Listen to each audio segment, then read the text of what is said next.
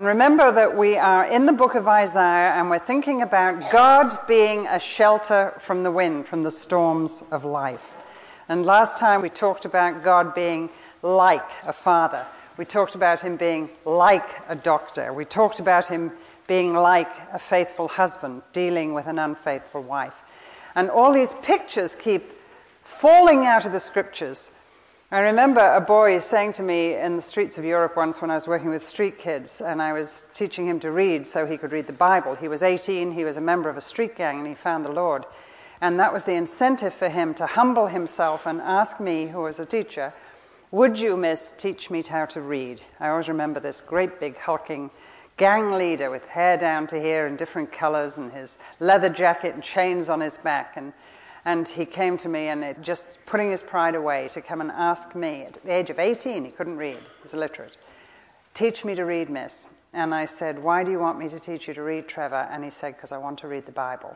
I want to read the Bible. And that was the incentive. And as he learned very quickly, actually, he could read, he just didn't know at that point. And he learned very, very quickly, it was very easy. Him and a whole gang of kids, we started these classes for them. And then we began to help them with the scriptures. And we only had the Living Bible then, in paraphrase. King James was just, as you can imagine, you're learning to read at the age of 18, and you can't open a King James Bible for those kids. And so as we began to read, he began to avidly read the stories that he'd never read or never heard in his life. He said to me one day, about a year later, he'd become one of the leaders of the youth group at that point. He said, I don't know what you're doing, Jill, next time you're going to teach us a series, but take us into the Old Testament. He said, it's like a big dark house, and I want to go inside. And he said, switch the light on for me. And what a joy it was as a youth leader, as a Sunday school teacher, as a leader of young people, to take that bright mind and that heart that had been humbled before God, that life that had been transformed and changed from unbelievable blackness and darkness, and was now molding this young man in Christian leadership. What a joy it was to take him into the Old Testament, introduce him to the characters and introduce him to the stories. And you know, you just have to grasp this when nobody has ever heard of Samson or Delilah or David and Goliath, and nobody hasn't an idea that there is an Old Testament and a New Testament. It is such a joy because it's like treading on sand that nobody has ever trod in before. And there's a footprint, and you say, oh, there's a footprint. And you've never seen anything like that before. And you catch that when you're teaching somebody else. It's much harder to deal with kids here who are bored with Christianity than it is to deal with unchurched, unreached people who are coming to the scriptures for the first time. But I do remember Trevor specifically loving this story in Isaiah 6. And I remember him saying, it's as if he's opened the door of heaven, isn't it? And he's letting us look over his shoulder and see what he's seeing. And I said, that's right, that's what a vision is. That's how these people showed us what God was like.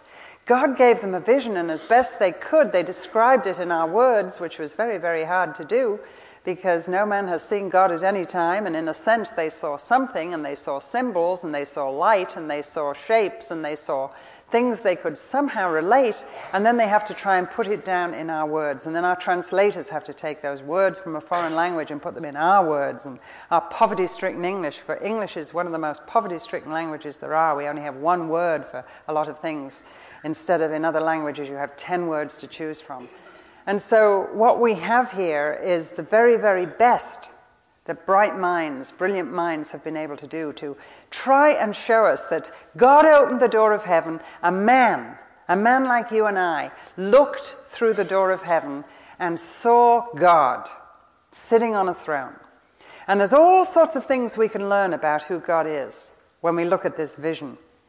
And you know, if we're going to know God, and especially in times that are tough and times that are difficult, this is one of the ways you can get to know him. There are many, many ways you can get to know God. I heard about the little boy that wanted to draw a picture, and so he tried to draw a picture of God.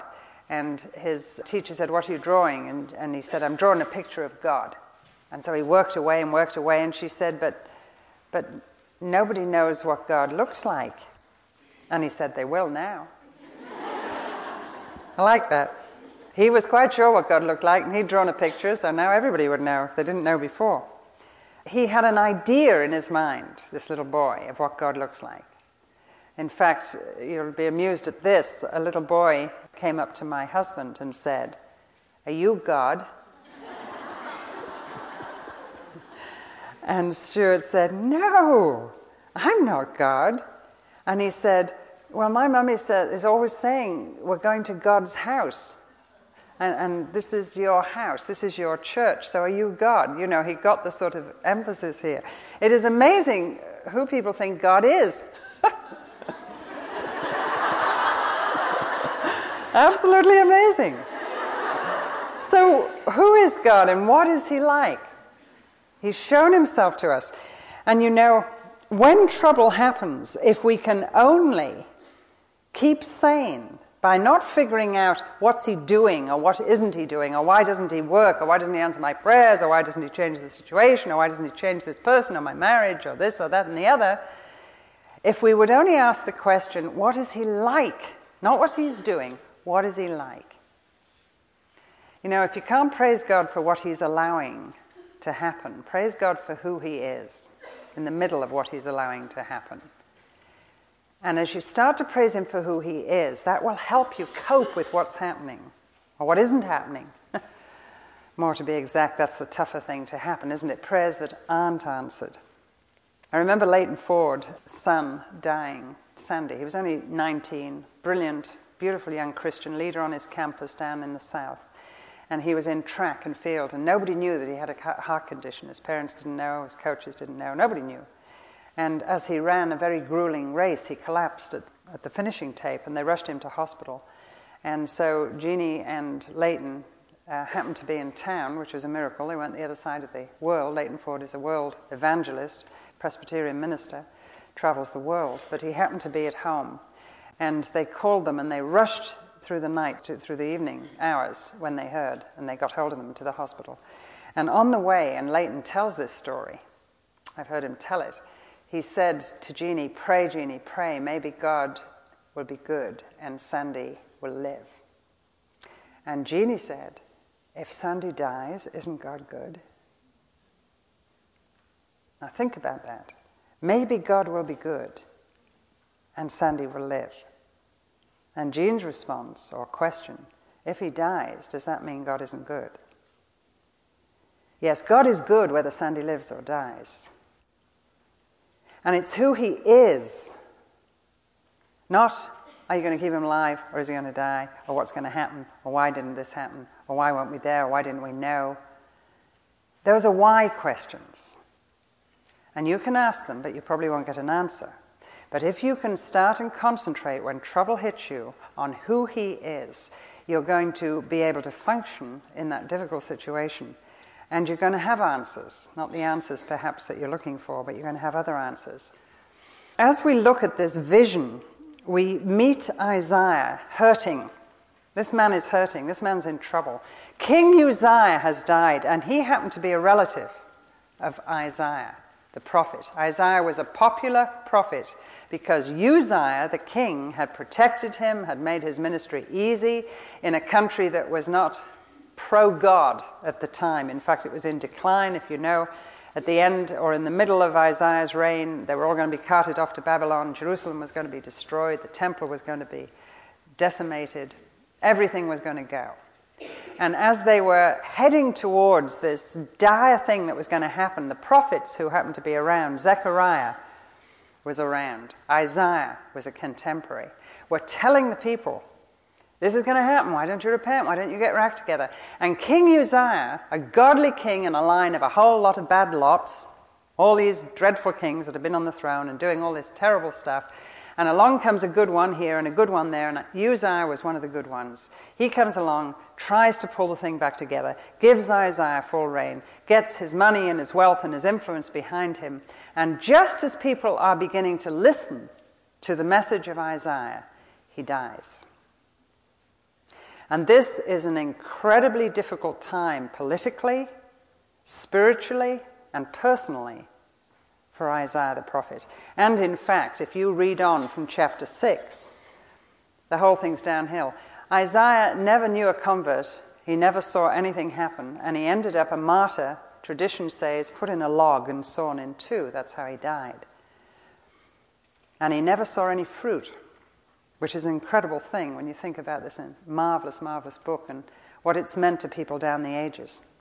Now, of course, he must know that because he's in heaven, but he never knew it when he was on earth. And so as Isaiah comes to this point, he does not spend time saying, why this, why that, why does the good guy die? One of our World Relief workers was visiting a little boy that was dying in Haiti and said to him, what can I do for you? What can I do for you, little guy? And he said, I don't know, I want this, that, and the other. And so our relief worker said, do you pray? And he said, oh, yes. He said, well, who do you pray to? And he said, I've been praying so hard to Superman. I've been praying, Superman, Superman, come and save me. Come and heal me. But Superman hasn't come. And that's all he knew. Exported, of course, from us, was the man who saves you is Superman. In the comics, Superman didn't come. Now, what a wonderful thing it was for our World Relief worker to say, let me tell you about Super God. There is a Super God, and he will come, and he will save you. He will either take you to heaven or leave you here for a little while, but he will save you forever for himself. And then he began to talk about heaven to this little boy. And omnipotent, all-powerful, potent, all potency, if you like, is Super God. He is God of gods. It's one of God's names, Super God. There isn't a God who is more superior or super than God himself as he's revealed in Scripture. The word actually means he holds everything together. Stuart and I were walking around the lake once where we used to live, and we've been asked to write some little books for children. And so we started to say, why can't we put the incommunicable attributes of God? Let's write them for 2 to 5-year-olds. It was a challenge. The things you can't communicate, let's try and do it in pictures. For example, omnipotence. How do you teach a 2 to 5-year-old? God is all-powerful. And so we thought about what that meant. And of course, there is one word in the Scriptures that describes this all-powerful God, that by him all things consist, and it stick together is the word. He sticks everything together. So we started this little book. When I got home, I scribbled some sketches with the world and everybody flying off it, you know, people and dogs and trees and things.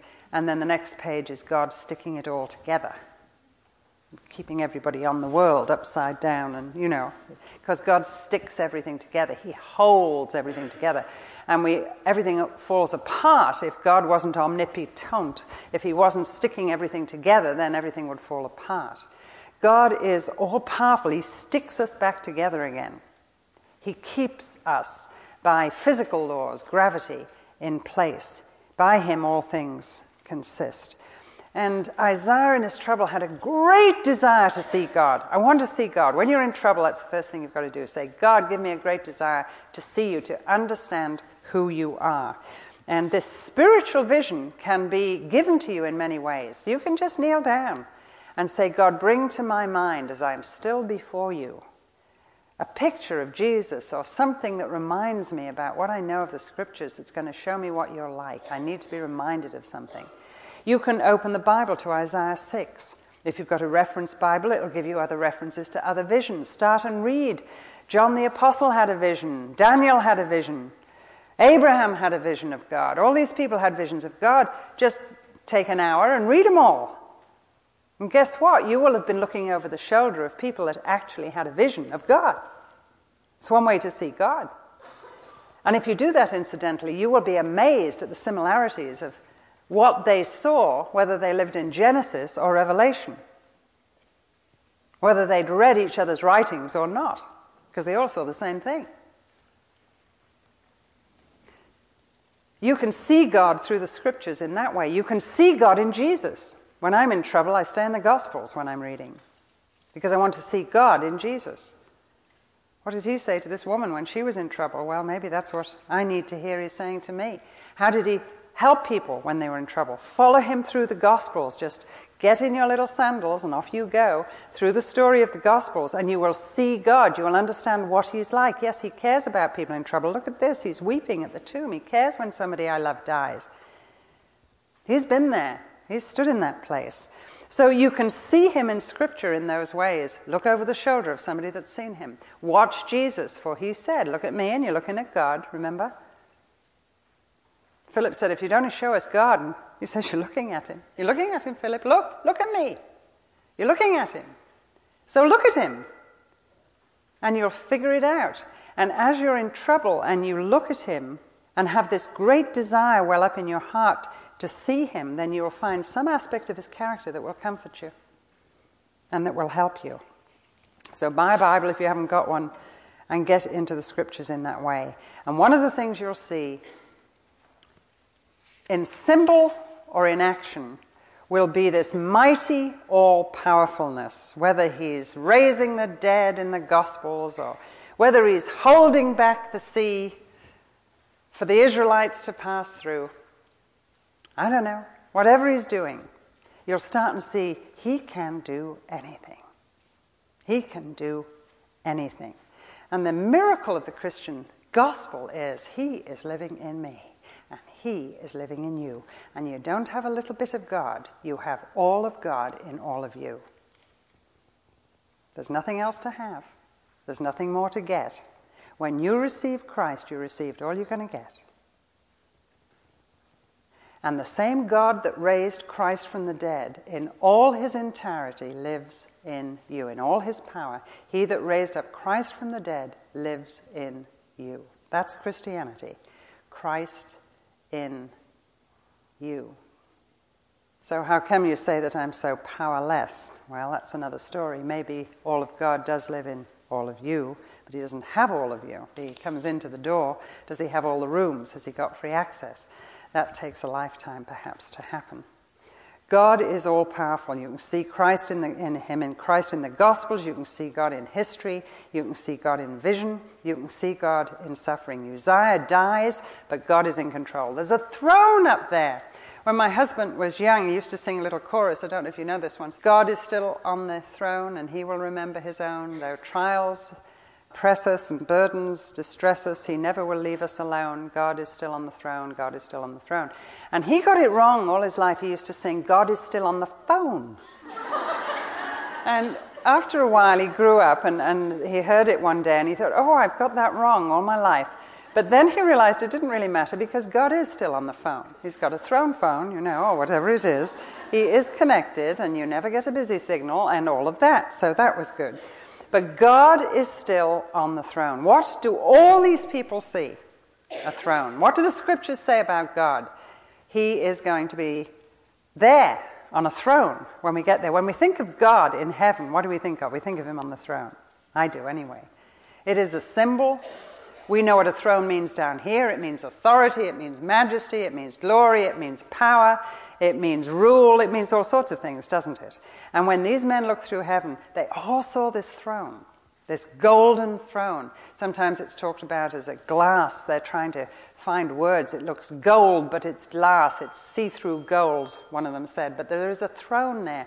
And his train filled the temple. There wasn't a place in the temple that the presence didn't touch. He filled heaven, and of course the Scripture says that he fills earth as well. There is no place that he isn't. He is not only omnipotent, all-powerful, there is a throne there, but he is all-present, omnipresent. I remember chasing one of my grandchildren, Chicago. Judy was going out to teach, and I was babysitting for the day, and as she rushed out the door, I said, well, give me my list. Grandmas have to have lists. I do, anyway. I have to know exactly what she wants me to do, and when, and if I haven't got a list, I'm lost. And so she said, oh, I didn't have time to make it, Mother. Just keep on him. Just keep on him. He was at that stage.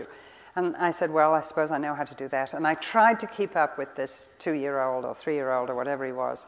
And by 10:30, I was done. I was ready for bed. And so I sat down and made myself an English cup of tea, which is what you do in times of crisis, and was lulled into a strange complacency because everything was sort of nice and quiet, and then it was one of those quiet spells that becomes loud. Do you know what I mean? Nothing's happening, and suddenly it's deafening because you realize there's no sound going on. And so I leap up and start and look for him. Drew, where are you? And the little imp wouldn't tell me where he was, so I was rushing here and rushing there, trying to find him. And I thought, oh boy, do I ever know that when I find him, he's going to be in something that he shouldn't be. And he was. And I found him, and Drew, what are you doing? Stop doing that at once. And he looked up. There was no guilt. There was absolutely nothing. In amazement at me.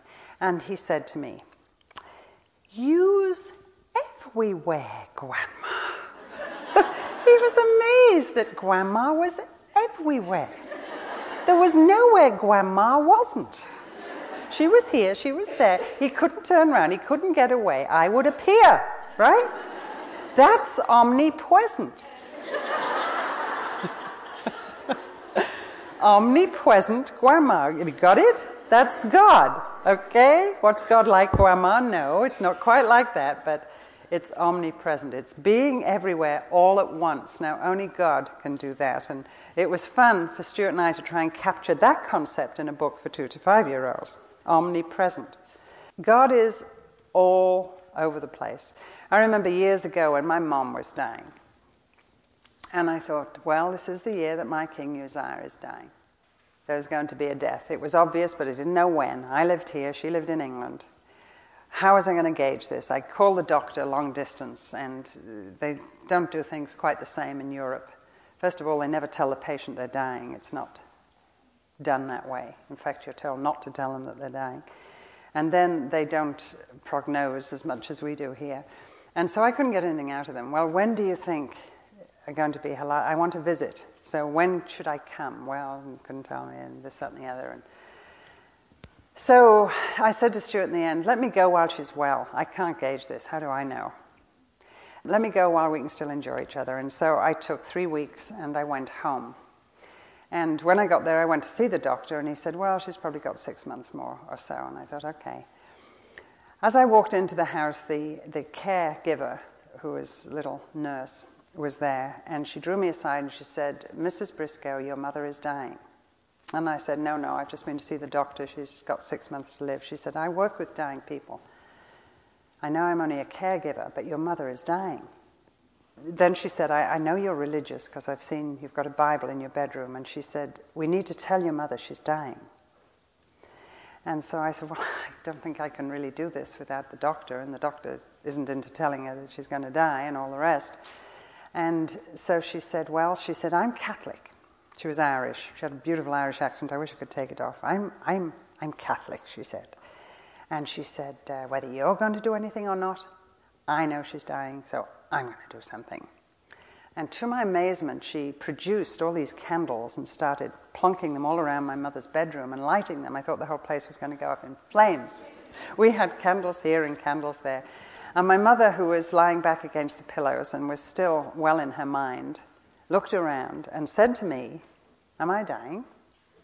Well, I didn't know whether she was dying or not. I had this woman telling me she was and the doctor telling me she wasn't. But I had a sense that that little nurse knew exactly what she was talking about. And indeed, this was the time my mom was dying. And so I sat by her bedside and I started to think of all the things I had prayed and waited to say to her for 40 years. A mother who I don't know whether ever read any of my books, never heard me speak, never heard Stuart preach. A mother I had absolutely really no idea where she stood with God.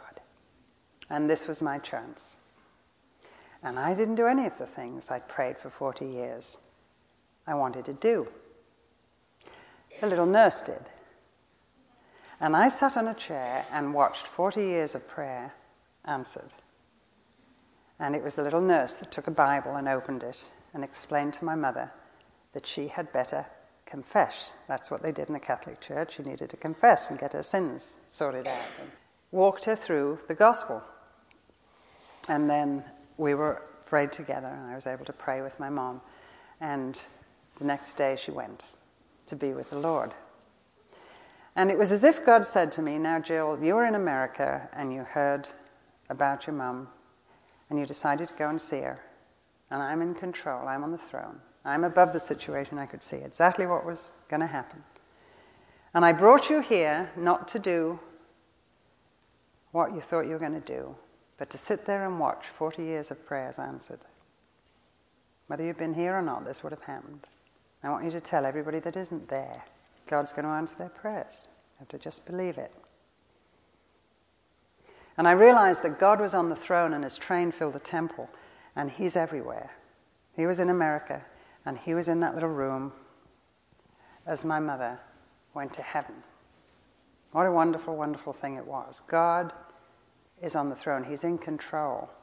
And ever since then, I've never doubted it when I've had bad news and I can't be there or can't get there. I'm not, but he is, and it's far better he is than I am. Even when I was there, I didn't do anything. But he did. And he isn't limited. He doesn't only do things if we're there to, take control and charge. Let me tell you. He's got it all sorted out. He knew exactly how he would alert my mother. He knew exactly what caregiver to put in her home. But he's not limited by anything like that. Jesus' connections are absolutely incredible.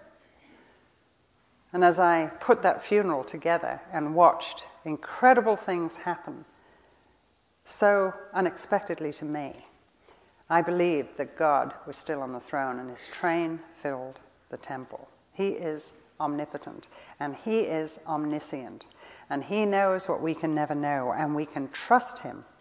We see that he is there, we see that he is on the throne, we see the holiness, the aura, the glory of God.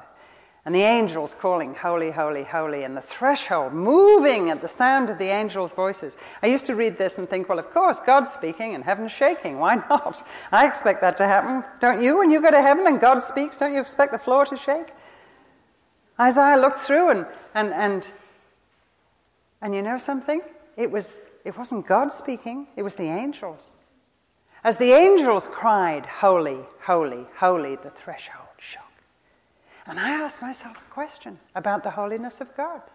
If that's what happens at the voice of angels, what will happen at the voice of God? And sometimes I think in our prayers, maybe even in our singing, we just get too sort of pally, too friendly. We diminish the power and the majesty and the glory of God. And I tell you, we talk about going and standing in front of God and seeing his face. I hope we're shaking when we think about that. For the threshold shook at the voice of an angel.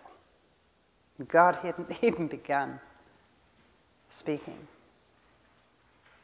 So God is omnipotent. And what I pray for us, what I pray for myself, is a great desire to see God, a great hunger to be gnawing away at my inner spirit.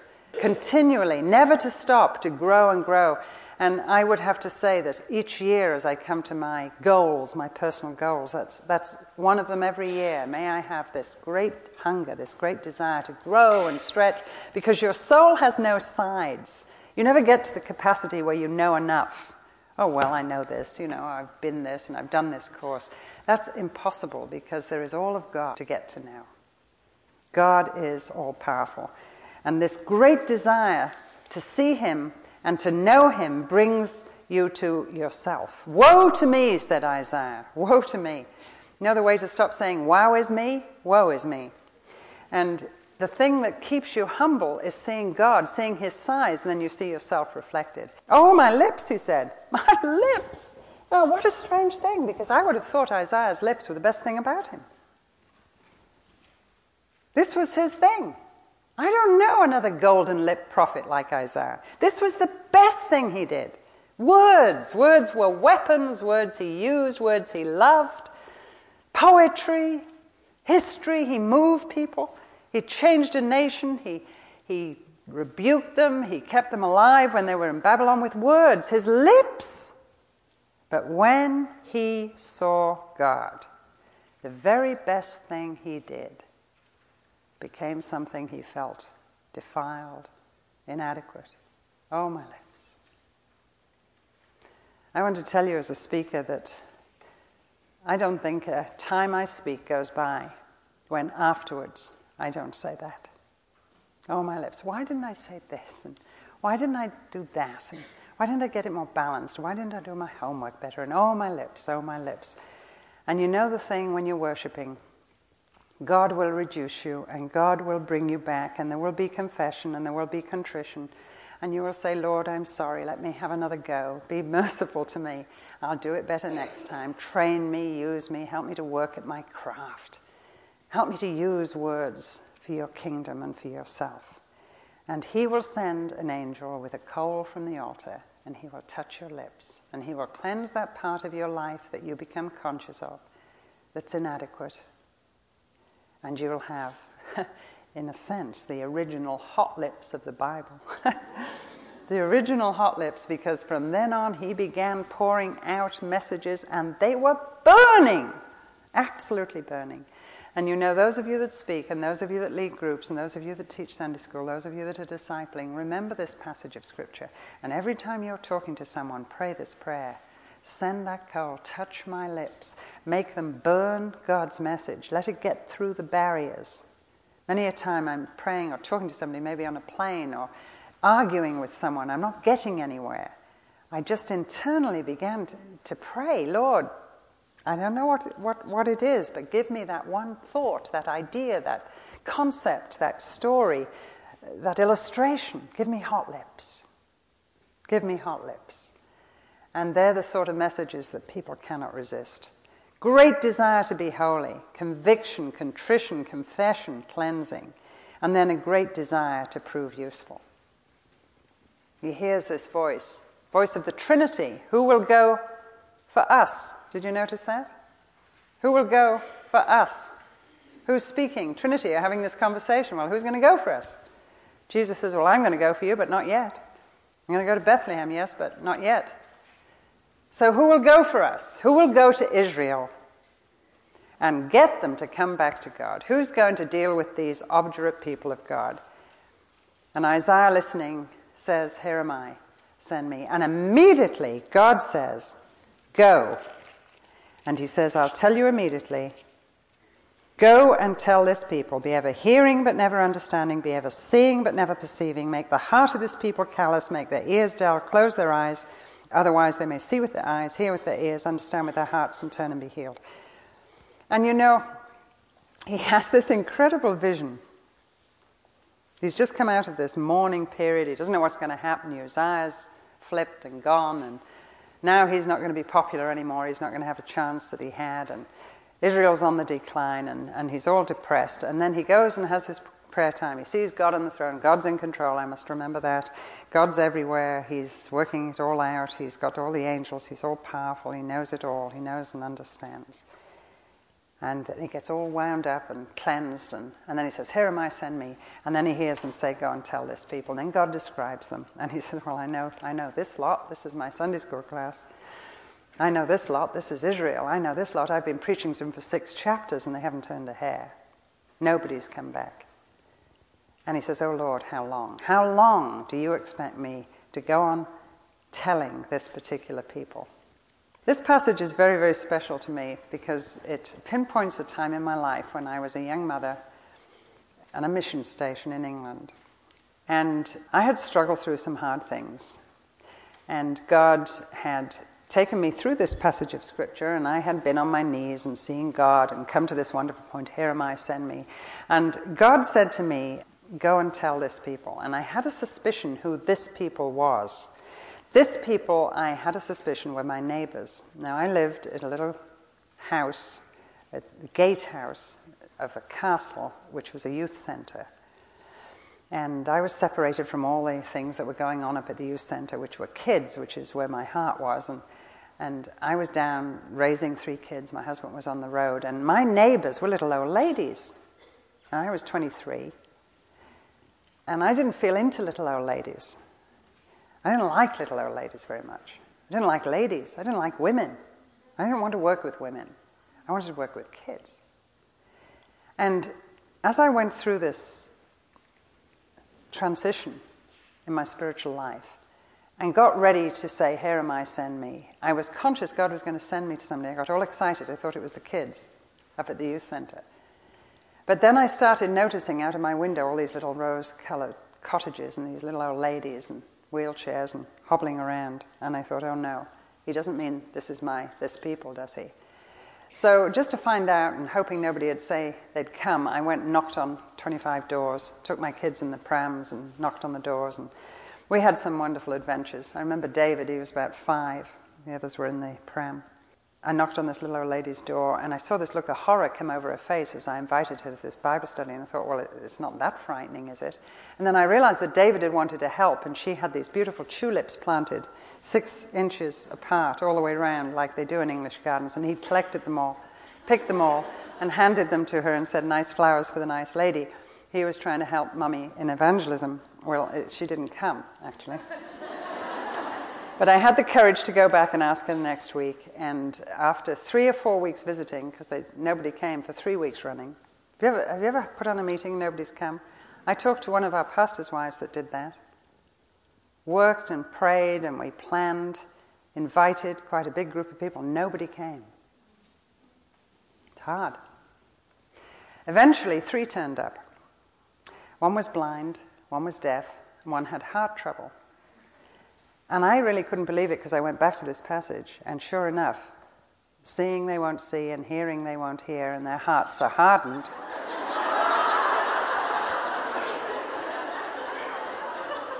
This is this people. Oh, yes. Go and tell this people, Jill. Oh, not this people. Yes, this people. Little old ladies, Lord, and I'm 23 and I want to work with kids. Go and tell this people. So, long story short, I started working with these 3 little people, all over 75, one deaf, one blind, one had heart trouble. She died shortly afterwards. I hope she went to heaven. She departed, so that was 2 left. The blind lady said she wouldn't come out at night. I never understood that. What difference did it make, when you think about it? However, that left me with the deaf one, which was not encouraging. And so I screamed Bible verses into her ear for about 5 weeks and felt that this was all a big waste of time. Was this the reason we'd left? And I left my teaching and all my training, and, I went through all this. And I just kept thinking, well, here am I, send me, I'll do it. And one day she looked at me and she saw something. And she turned her good ear to me and she heard something. And I saw her alertness and I realized we were on holy ground. And that night she came to Christ. And the next week she brought a friend, and the next week she brought a friend. And I ended up with 80 little old ladies. To put everything out of the house. I remember Stuart coming home once and everything was in the garden. All the furniture, because there was no room for the little old ladies. I said to him, we're giving a cake to the oldest lady. He'd just come off a plane. He'd been away 3 months. Walks into the house and there's 80 little old ladies all sitting there. And I say to him, will you present the cake? He said, I'd love to present the cake. Who to? I said, the oldest lady. He said, how are we going to find out? I said, I don't know. So he got them all up on their feet and he said, everybody 30 and under, sit down. 40 and under, sit down. And in the end, this little old lady was left and Stuart presented her the cake. And she looked very startled because she wasn't the oldest, she was stone deaf. That was why she received the cake. And then all the other little old ladies were mad and, it wasn't very good. And I decided not to involve my husband in little old ladies anymore, that he didn't know what he was doing. And one day those little old ladies said to me, wish our kids could hear you, Jill. And so I said, well, bring them along. And we moved out of my house into this little church. And they brought their kids, and their kids were between the ages of 55 and 70. So we were working in the right direction, and I had to go through the whole thing again. Well, I don't like middle-aged ladies, Lord. Well, here am I, send me. See, God in control, the whole thing. And yes, I'm willing and ready. And well, go and tell this people. And I came to love middle-aged ladies. Took a little while. And we filled the chapel. Now we had old ladies and middle-aged ladies. It was 3.5 years later that one of those middle-aged ladies, Mrs. Frobisher, said to me, wish our kids could hear you, Jill. Wish our grandkids could hear you, Jill. And I said, bring them along. And God gave me my kids. But not until I've been faithful with one little deaf lady. Because when you have a vision of God and a vision of yourself, and it results in saying, here am I, send me, He will send you to some people. I don't know who it'll be. Might be a little old deaf lady. It might be one neighbor. It might be one child in your own home who belongs to you. I don't know who it's going to be. You've got to be willing. You've got to be willing to do it in His power. Stick with it. Commit to it. Pray for them. Love them into the kingdom. But from that obedience will come a people, a remnant, a believing group God will bless. Here am I. Send me. Can we say that? Pray with me. Dear Lord, I pray that as trouble comes to us, it would not stop us from serving you, but be the environment where service can happen.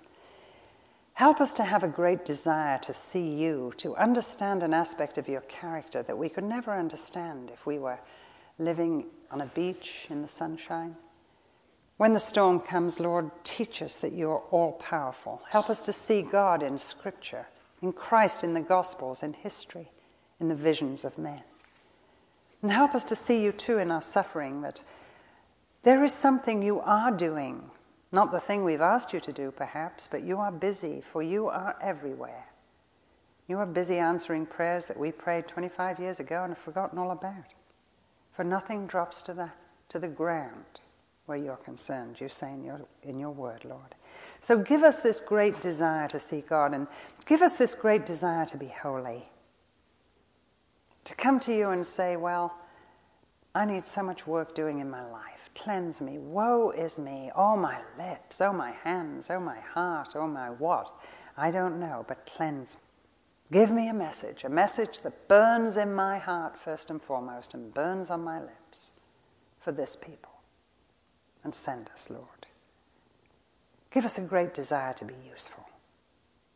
And go with us. For you are all present. You're there already. You don't even need to go with us. You're there before we get there. You were there in that cottage that day that I knocked on the door and that first little old lady said, yes, I would love to come. You'd been waiting for me to go.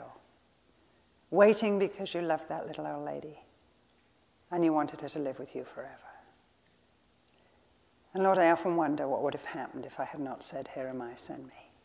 If I had not chosen my ministry, if I had not been willing to say, anywhere, any place, any time, I'm yours. Lord, I pray that we would have this great desire to serve you and to be useful. Help us to go home and read this passage of Scripture with new eyes and show each of us who is this people as far as we are concerned. We ask it for your kingdom's sake, for your name's sake, for Jesus' sake.